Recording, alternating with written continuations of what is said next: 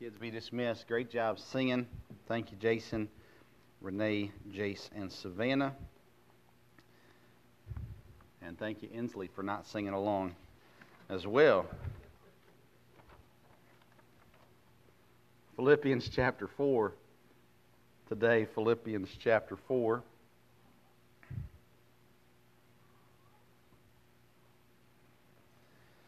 We are finishing up Philippians today. You say, Pastor, what are we going to do next week? I don't know yet. Have to come back next week and find out. Me too. No, I'm just kidding. We got December is upon us this week. Hard to believe. And we'll be looking at some, more than likely, some Christmas topics in the morning service next week. We might wait an extra week on that, but excited about what is the season that we're moving towards, right? So I'm a big proponent of let's get through Thanksgiving before we do Christmas. I've talked about that before, and it's not biblical or anything. It's just a personal preference. And now we are full Christmas mode. So I'm looking forward. I love December. When we think of Christmas, oftentimes, we're thinking about the birth of Christ, which is the key point, the focal point of Christmas.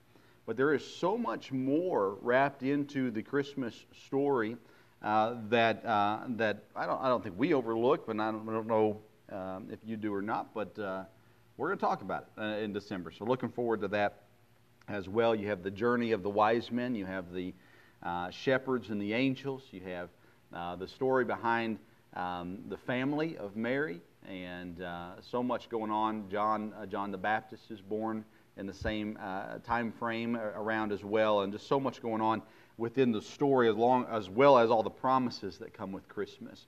And so really looking forward to that time as well. But today we're in Philippians chapter 4, and I've got 6 things out of these last several verses that I want us to look at, encouragements for Christians. And I've been able to alliterate them all, which is not normal for me. Usually I can alliterate a couple points, but always fail on the rest of them. So today we're going to be looking at one word, well, 2 words, but one word, be. A Christian should be. And then the rest of the words start with the letter C. So hey, look at there. We're making some progress. All right, let's read starting in verse number 10. Philippians chapter 4, starting in verse number 10.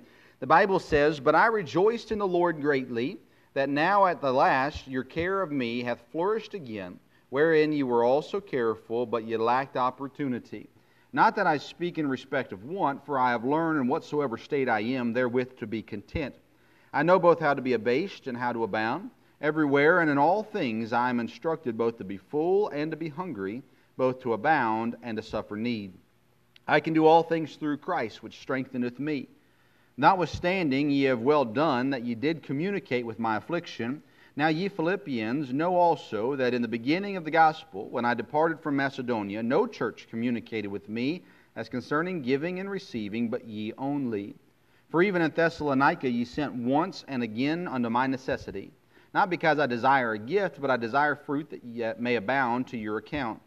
But I have all and abound. I am full, having received of Epaphroditus the things which were sent from you, an odor of sweet smell, a sacrifice acceptable, well-pleasing to God.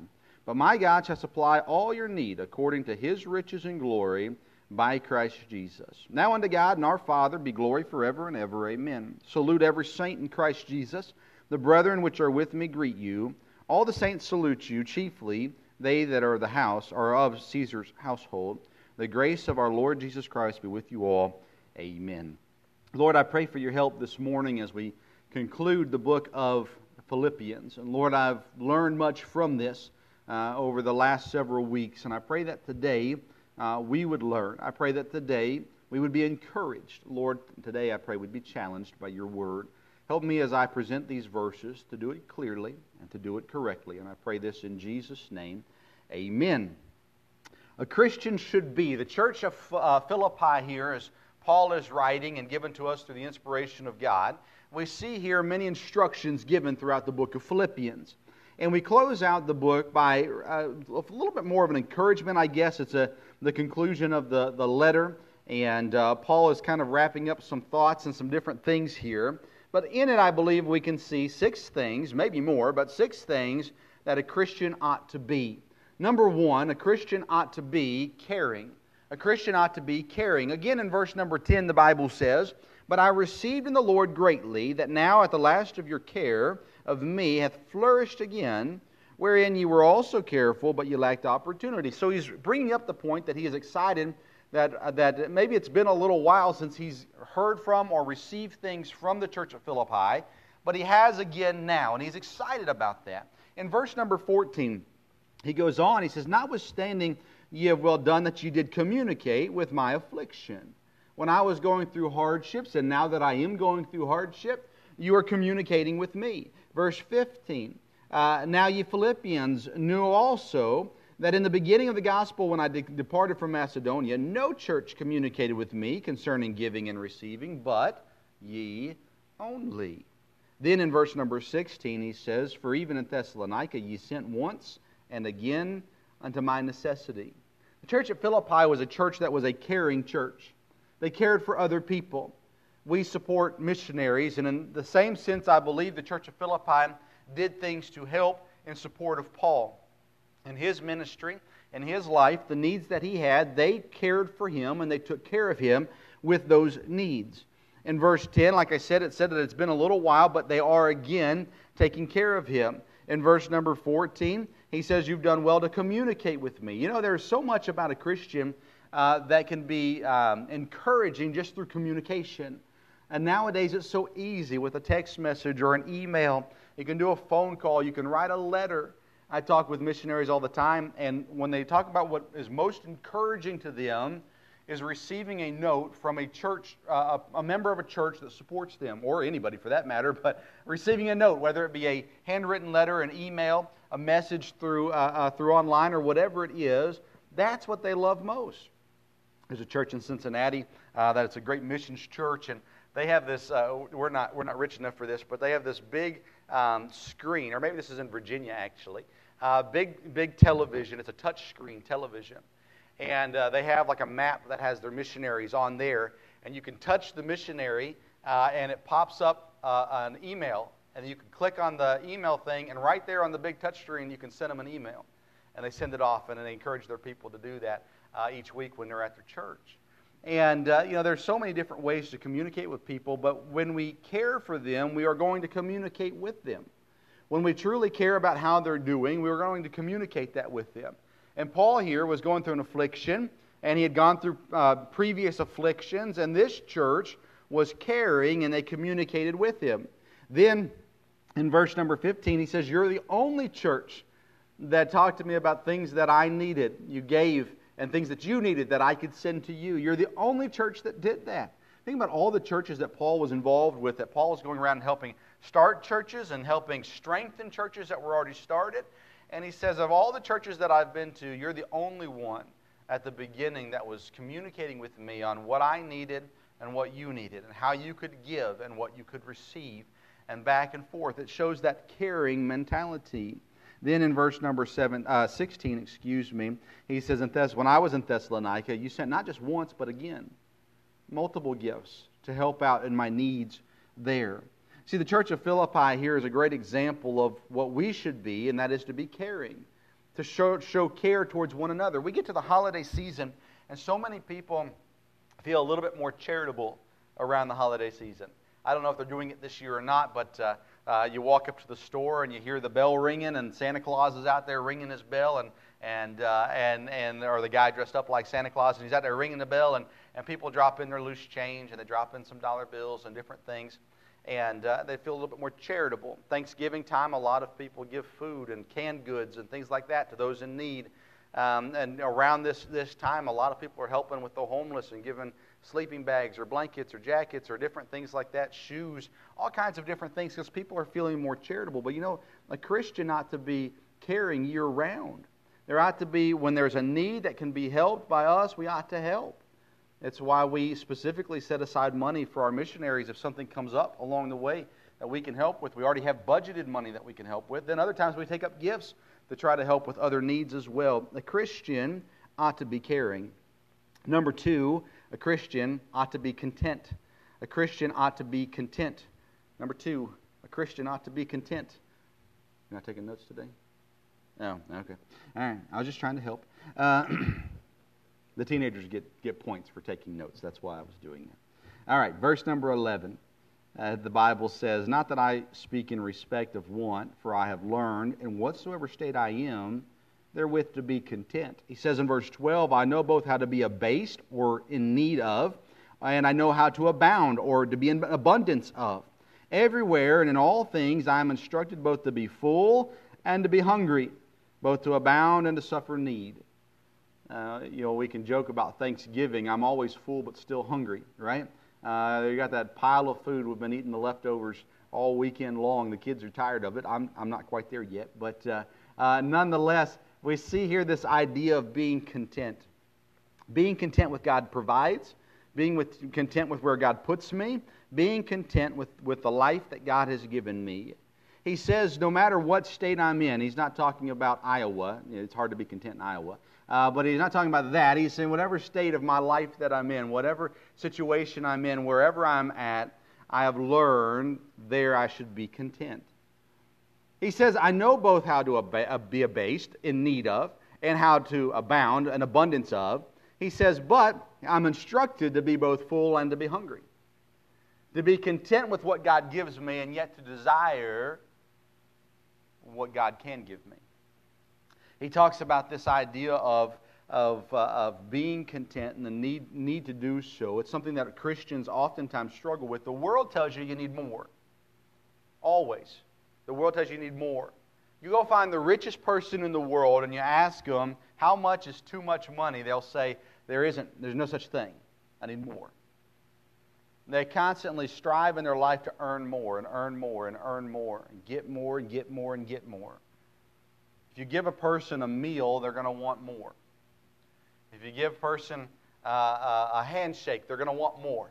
If you give a person anything, it's natural for us to desire more. Yet, God says you need to learn how to live when you're in need of things as well as when you're in abundance of things. To be content with what you have. To be content with where you are. Paul, if we look through, and I didn't write them down, but if you look through all the things that Paul went through, he went through a lot of struggles, a lot of hardships, a lot of physical beatings, a lot of dangerous situations. But he also was in a lot of situations that were very good, especially in that day and time. For the life that he lived, the ministry that he had a lot of moments in his life as well where I believe he did abound. He had abundance of. He wasn't in need of anything. He had everything that he could possibly desire at that moment in time. He says, so I know how to live, and I've been in the experience of when I've been in need of. I've also had the experience of when I had an abundance of. He said, but whatever state I'm in, whether it's in need or in abundance, I'm to be content. I'm to be content with that. We have to make sure that our priorities and our motives are lined up with God. Because oftentimes we can get caught in the trap of the I need more. I need more. I've learned in my life that I have things that I don't need. I would assume we're all that way. We've got things that we don't need. We have it because we want it, and it's nice to have. It makes life a little better and things like that. But at the end of the day, if I had to get rid of it, I could because I don't need it. Right? We have games that we don't need. We have objects that we don't need. We have kids that we have other things in our lives that just aren't necessary. It doesn't mean that it's wrong to have them. I'm not saying get rid of them. But God says, well, what you do have, be content with it. Understand that a Christian ought to always be content with what God has provided for them. Be caring. Be content. Number 3, be confident. Be confident. Verse number 13, the Bible says, I can do all things through Christ which strengtheneth me. This is one of the most commonly used verses that gets used incorrectly, because you hear lost people, people who are not children of God, they say, I can do all things through Christ which strengtheneth me. You can have people who are playing a sports game and they say, I can do all things through Christ which strengtheneth me. I'm telling you, God does not care if your team wins a football game.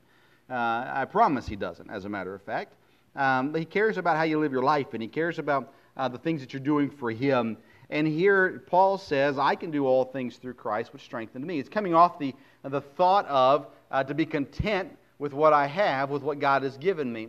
To be full and to be hungry. To be in need of and to be in abundance of. It doesn't matter those things, because I can do all things through Christ, which strengtheneth me, which gives me the strength. The Christ that gives me the strength I can do. No matter the situation of life I'm in, no matter the circumstance I'm in, no matter the amount of things that I have, I can do what God wants me to do by His strength and in His strength alone. As a Christian, we should be confident that when God tells us to do something, we can do it. We should be confident that when God says go here, we can go there and God will take care of the needs. As a Christian, we should be confident in God and less confident in ourselves.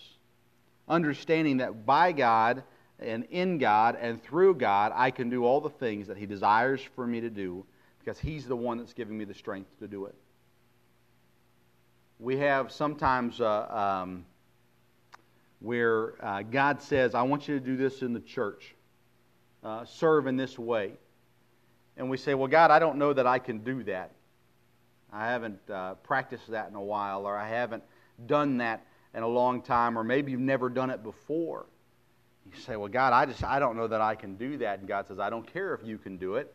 I'm telling you to do it. I want you to do it. And if you'll do it, I'll take care of it for you. And that doesn't mean if we've never played the piano before and God says, I want you to play the piano, that we can just walk up here on Sunday and play the piano, right? But what it does mean is God says, if I'm calling you to do it, I'm going to give you what you need to do it. You say, but God, you don't understand. I don't like being in front of people. It doesn't matter. You do it. I'll give you the strength to do it. Well, God, you don't understand. I'm not really a kid person. It doesn't matter. If I'm telling you to do it, you do it, and I'll give you the strength to do it. Well, God, I've never really done that sort of thing for a church before, helping in maintenance or different things like that. It doesn't matter. If you'll do what I tell you to do, I'll give you the strength to do it. Be confident in God. The God that calls you, be confident in that God. The God who created you, be confident in that God. The God who saved you, be confident in that God. A Christian ought to be caring. A Christian ought to be content. A Christian ought to be confident. Number 4, a Christian ought to be complementary. Now see how I may stretch this one a little bit to get a C word, but complementary. Look in verse 17. It says, not because I desire a gift, but I desire fruit that may abound to your account. But I have all and abound. I'm full, having received of Epaphroditus the things which were sent from you, an odor of sweet smell, a sacrifice acceptable and well-pleasing to God. Paul here, he says, I don't receive for me. I receive so that God will bless you. You see, a lot of times, you've probably heard it's better to give a gift than receive a gift. I argue that sometimes, but it depends on the gift. But it oftentimes is such a blessing, right? When we're able to give someone something and we see that they need it or they wanted it, and we see the joy on their face, boy, that's encouraging to us.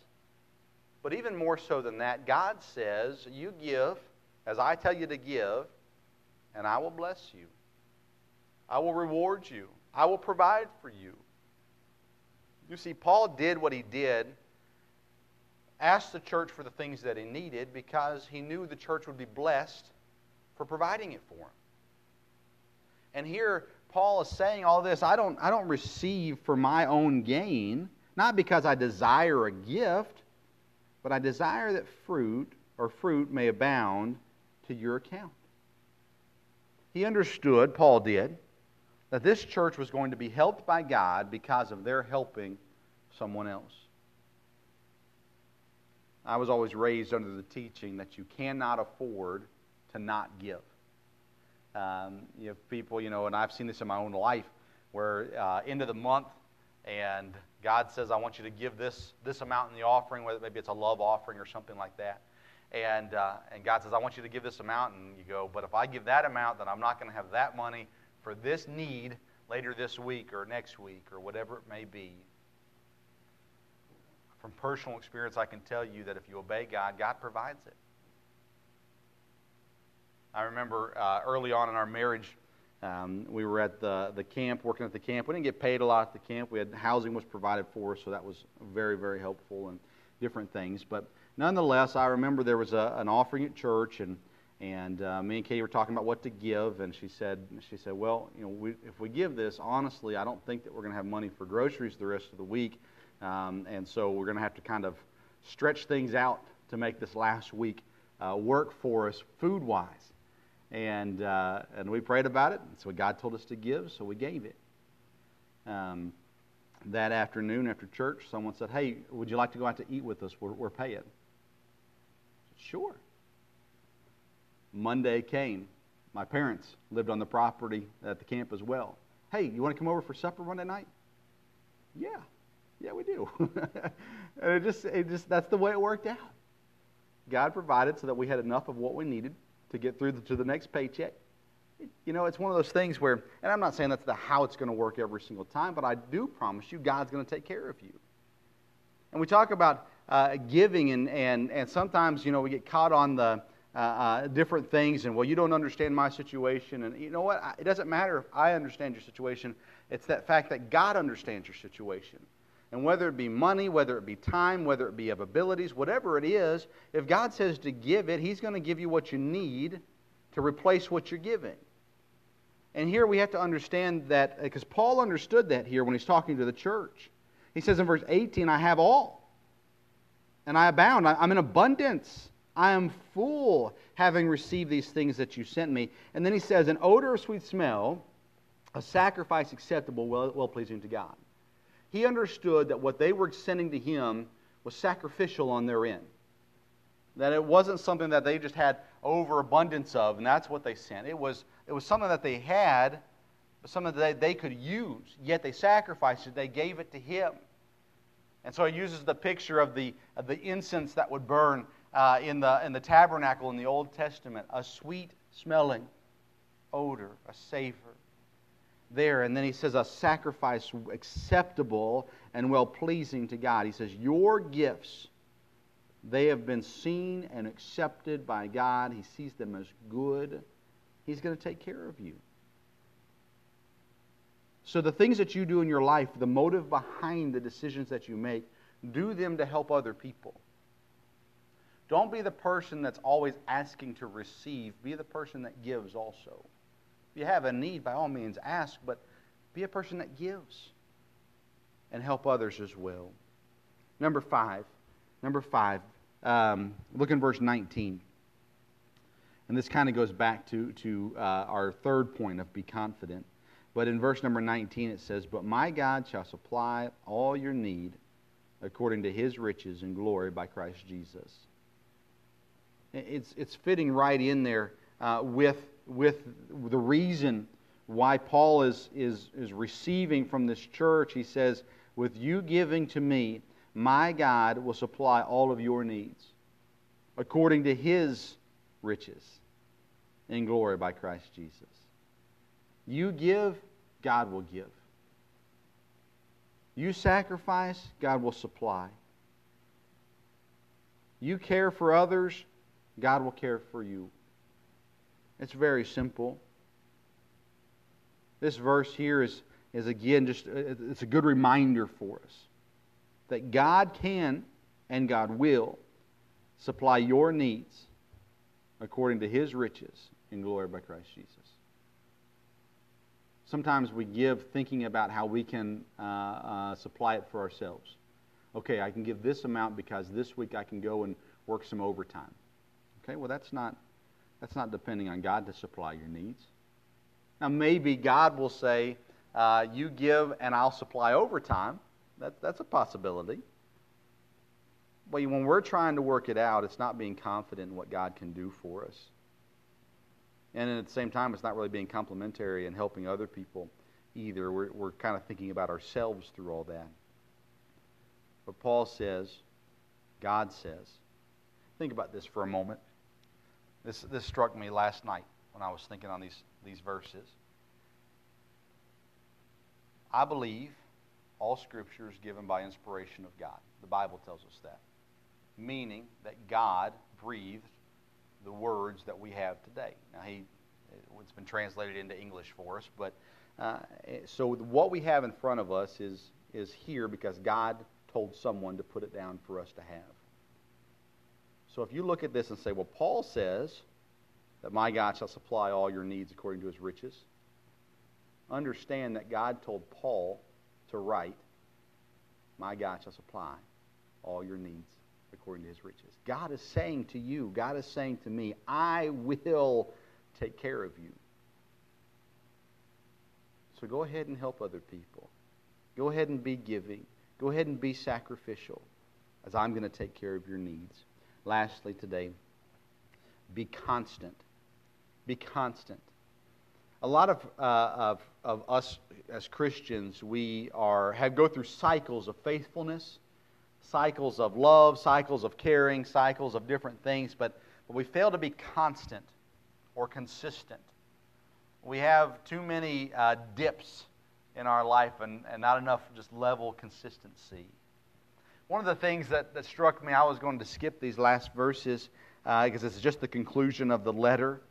As he says in verse 20, now unto God and our Father there be glory forever and ever. Amen. Salute every saint in Christ Jesus. The brethren which are with me greet you, and all the saints salute you, chiefly they that are of Caesar's household. The grace of our Lord Jesus Christ be with you all. Amen. It's a long way of saying love Paul. All right? It's a long way of closing out the letter here. And I read through these passages nearly every day this week, just reading through it as my devotions this week. I just read through these verses every day, each day. And towards the end of the week, this kind of hit me in verse 22. He says, all the saints salute you. Everyone that's here, all the other Christians, they're saying hello, how you doing, those kinds of things. He says, chiefly they that are of Caesar's household. The Christians that are of Caesar's household. Caesar at that time was Nero. Nero is not a wonderful leader for the Christian people. Yet here he says the saints, the Christians that are of Caesar's household. How do you think Caesar's household became Christians? It's not talking about his relatives. I don't believe. I tried to study it out some, and I believe it's probably more so like the servants and things like that that work in Caesar's house. How in the world did they hear the gospel? How in the world did they become Christians? I believe with all my heart it's because of the consistency of Paul's testimony. I believe it's because Paul witnessed no matter where he went. We read in other passages of Paul's trial when he's brought in before the Senate and he's sitting there talking with them. He goes through the gospel. He talks about his life, and in that he's preaching as he's giving his testimony to the judges that are going to ultimately sentence him to death. And he's sitting there and he's taking that opportunity as he's speaking to the most powerful people in Rome, and he's telling them about God. You see, Paul, no matter the situation in life he was in, he was constant. Paul was not perfect. Even after his salvation, Paul was not perfect. Paul was still a man. He still made mistakes. But one thing that you can say consistently about Paul is that he was constant. No matter what he was doing, he was sharing the gospel. No matter what he was doing, he had God on his mind, God as a priority, God as a focus.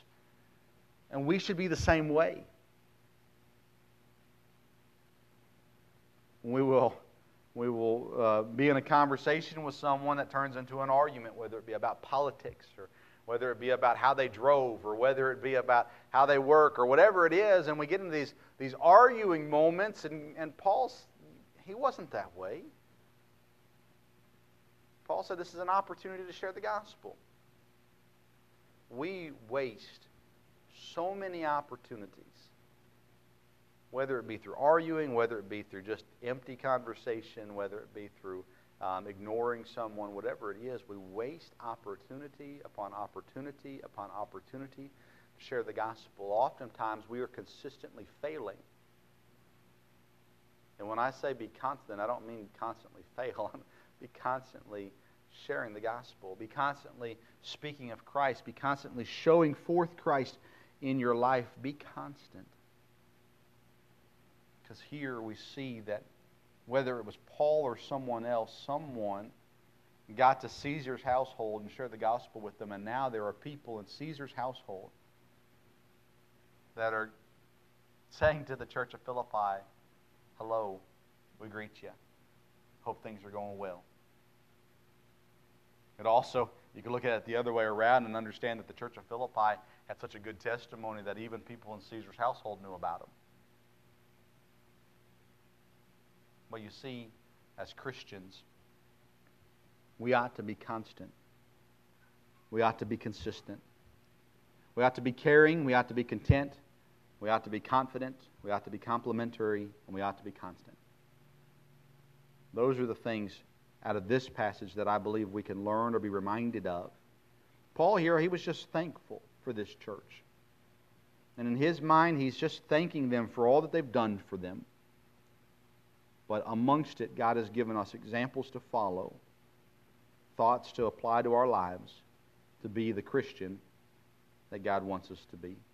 God, I pray for your help. I pray that you'd help us to be what you want us to be. Lord, I pray that you'd help us to be a more caring people. Lord, that we would be a content people, that we would be confident in what you've done for us and who you are. God, that we'd be thinking of other people, trying to help them. And God, may we be consistent in our lives, that we'd live a life that is consistent for you, with a testimony that is true, Lord, with a testimony that is godly.